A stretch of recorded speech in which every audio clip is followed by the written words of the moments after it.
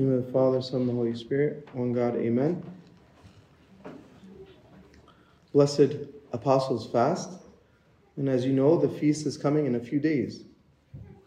And so, this gospel is a perfect gospel to kind of put us in the mindset of what this feast is about, what this fast was about, and who we're actually called to be. In this gospel, our Lord famously sent them 2 by 2 into the world in order to be apostles. And what does the word apostle mean? When we think about that word, our mind goes to certain people. Apostle means St. Paul, St. Peter, the disciples. All of these people, we kind of look at them and say, okay, these are the apostles, and these are who they are, and that's their role that's given to them, and that's it. There was only 70 apostles, and no more since. But if you notice in the creed, and anytime we talk about our church, we say the church is one holy, Catholic, and apostolic church. So what does the word apostle mean? What is the definition of the word apostle? The word apostle simply means messenger. It simply means a messenger. Somebody who has received a message and is called to deliver a message. That's all it is. Saint Mark, we say in the absolutions, and we say in the commemoration, we mention he's an apostle and martyr. And what do we know about Saint Mark? He brought the message of Christ, right? He was with our Lord, and then he brought it to Egypt and shared the message. That's all he did. He shared the good news. And so, what is this message that these apostles are sharing? Like, what is the message? Did each of them get a different message? Did they have one message? And you kind of see in this gospel that the message is love. That's all it is. We are called, every single person here has received a message that they know that God is love. They've received that. They've experienced God's love in some way through blessings, through different situations in their life. They know that God loves them. Everybody here. Because if we didn't know God loves us, it would be hard for us to come and attend liturgy. So everybody here knows that God loves them. Now, if you know that God loves you, then our role as Christians, our role as apostles, is to now share that message. Go out and share that message. That message can be shared by speaking, but it's more effective by action. The message is more effective when you show love. And you kind of see what our Lord here, he gave them specific directions. And we're going to go over these directions that he gave and see how this applies in our life and what this means for us. So the first thing we notice is there's a big group of them, and he sent them 2 by 2. He sent them 2 by 2. Now the question is why? Why not just one? You cover more space. You send one person, you're covering more land. You're covering more people.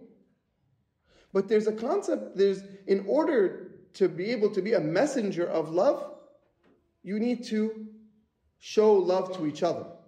There has to be a situation where they can also see the love between these 2 apostles. When we talk about God as love, we know that God is love from the scripture. We know that God is love because of what he's done for us and how he shows us through his loving actions. But we also know that God is love because of his nature.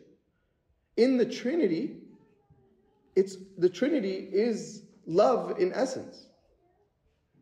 God the Father, God the Son, God the Holy Spirit, their bond, their oneness is in love. And so when we see this, we're able to experience it. So the true way, one person can't love himself. Like one person cannot be an expression of love. He can share, he can explain, he can share about experiences of love in the past or this and that, but he sent them 2 by 2 so that they may see God's love in their unity. Now, he didn't just send them 2 by 2. Sometimes we think he just sent them and he said, go figure it out. It's beautiful where it says, send them 2 by 2 before his face, where he himself was about to go. God was with them. Was he there physically with them? No. But the Holy Spirit was with them. He went before them. And he went and shared in this love. He went and shared in this mission. Because these apostles cannot reveal love if they're not united with God. The second thing, or before we get to the second thing, what does this mean for us? How are we sent 2 by 2? And I look at this as everywhere we go, whether we're with our friends, with our family, with our husbands or wives, anywhere we go, we ought to reveal love.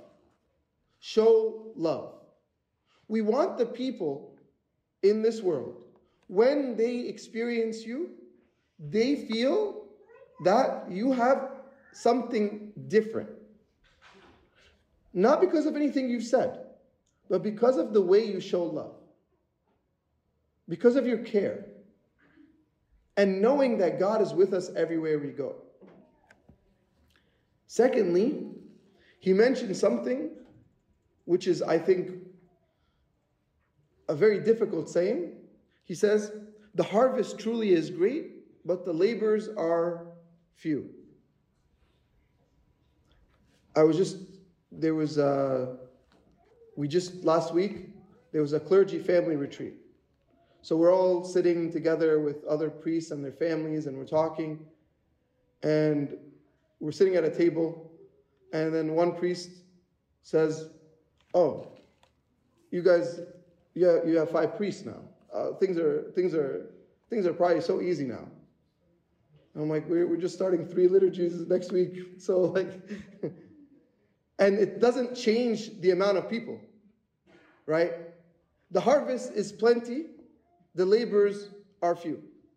This is, our Lord said this. This will never change.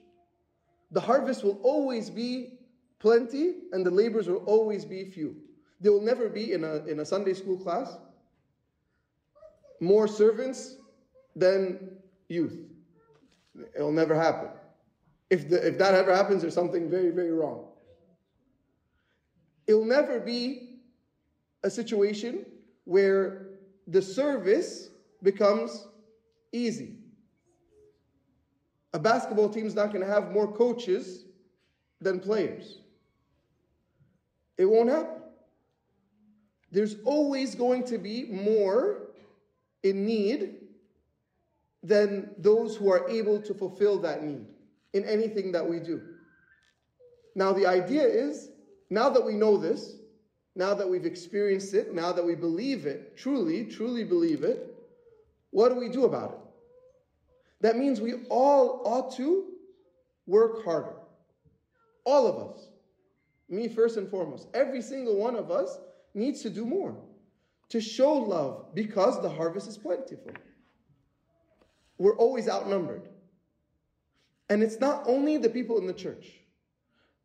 Now we feel like the number in the church, like when we're trying to continue updating the database and all this stuff to keep track, and that's nice and that's good. But what about outside of these doors? What about our neighbors? What about the people of Northridge? What about the people of the San Fernando Valley? How much is now the number of laborers versus harvest? It makes no sense. And so for us, knowing this information, we need to do more. Now the next thing is, he says, you're going unto lambs among wolves. You would think, okay, Jesus, you're sending us to these places, you're sending us to serve, you're sending us to the Sunday school class, you're sending us to the service, you're sending us, it should be very easy. I understand we're outnumbered, you've already told us that, but it should be easy. What is the expression, lambs among wolves, mean? Why that expression? If you look at that, if you kind of take a zoom out and look at that expression, lambs, like they're in the field, the wolves kind of cover themselves and are going, slithering past them or through them to kind of hide themselves within the group. And this is what happens. There are wolves among lambs. Inside the church, inside Sunday school classes, inside, there are wolves. Who's this wolf? Who's the master wolf? The devil. The devil's trying to always affect us.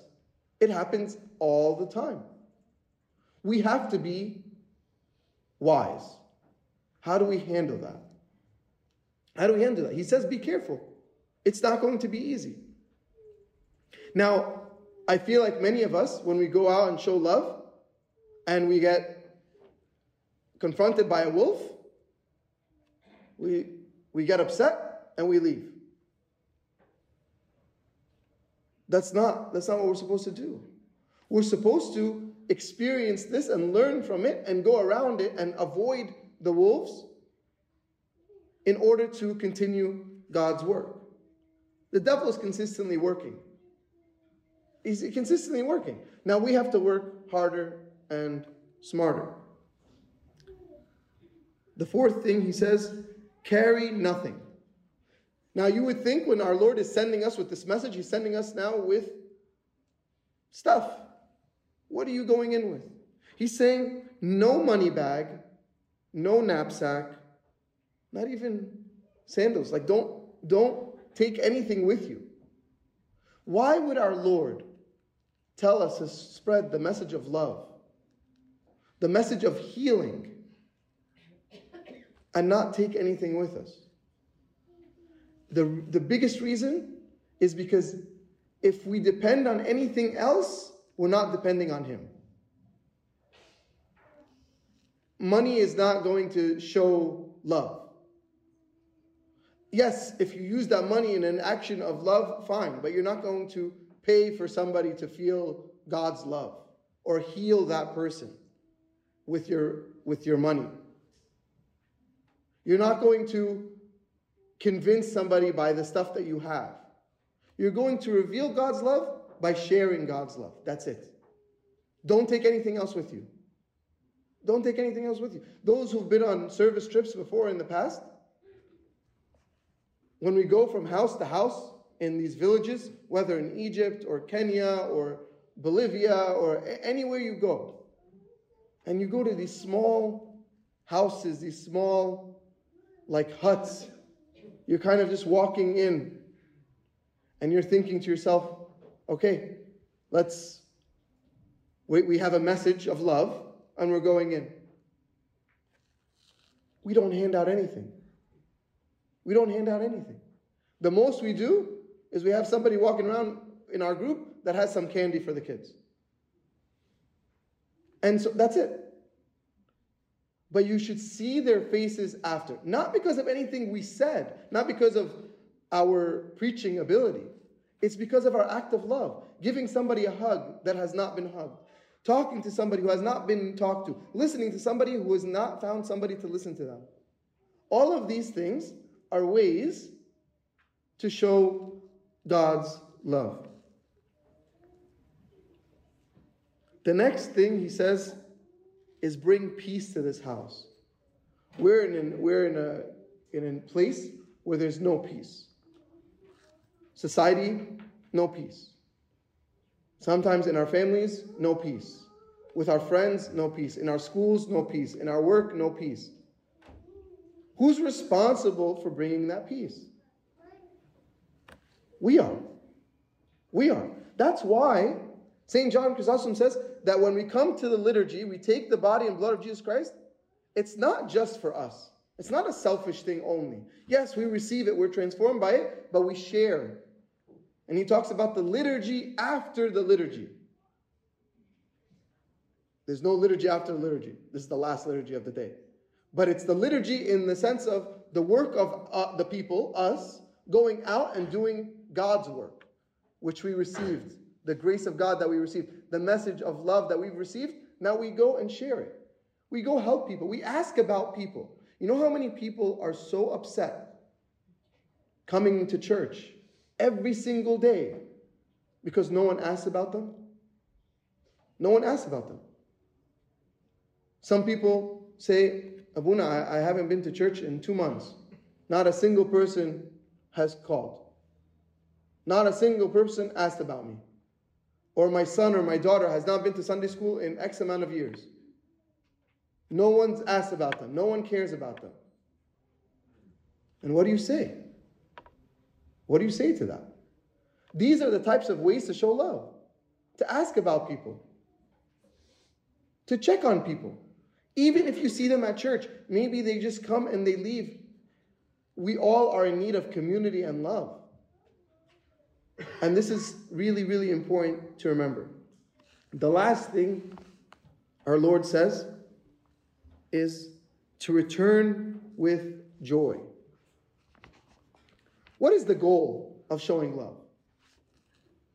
What is the end goal? That's all it is, showing love. There is no, our goal is not to convert. That's not our goal. Our goal is not to change anybody's life. Our goal is to show love. Whatever happens, happens. God is the one doing the work. For us to go there and to see God doing the work is enough for us. When you pray for somebody and you feel, and they feel better, how does that make you feel? Feels great. Not because you've done anything. It's because you're asking God to do something and you saw a miracle happen. So our role is to not change anything. We're not here to change any results. Our role is to love. And once we love, we return with joy. Now, what if we get rejected? What if you show love to somebody? What if you ask for forgiveness for somebody? What if you ask about somebody? What if you try to be nice to somebody and you get rejected?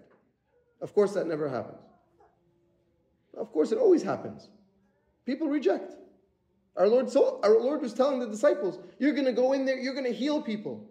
You're going to go and share God's message with them. And they're going to reject you. Did our Lord say, get mad at them, fight them, yell at them, argue back with them, try to convince them what they're doing is wrong? No. Return with joy. Dust off your sandals, just step away, return with joy. You will get rejected. We live in a society that the message of love is distorted with all of these topics of what a man is, what a woman is, what marriage is. All of these aspects, what true love is. And so the idea is, okay, what if somebody asks you what you feel, what you think? What is your belief? Should we be scared? We're not rejecting anybody. We're just receiving the message from God and revealing it. What if you get rejected? What if you get yelled at? He told you it's going to happen. The apostles didn't go in and everybody was like welcoming them into their homes and everybody's like, oh, please baptize me. No, that didn't happen. They struggled. But that's what a true Christian does. They struggle. So as we celebrate the Apostles' Feast on Wednesday, let's take these next few days to really see, how am I being an apostle? How am I being a messenger? As we look at St. Peter and St. Paul, which we celebrate on Wednesday, these are the apostles we celebrate on Wednesday. And all the stuff that they've done, How can we be like them here in the valley, in our schools, at our work, in our family? And let's think about that, and so that we can truly celebrate the Feast of the Apostles, and glory be to God forever. Amen.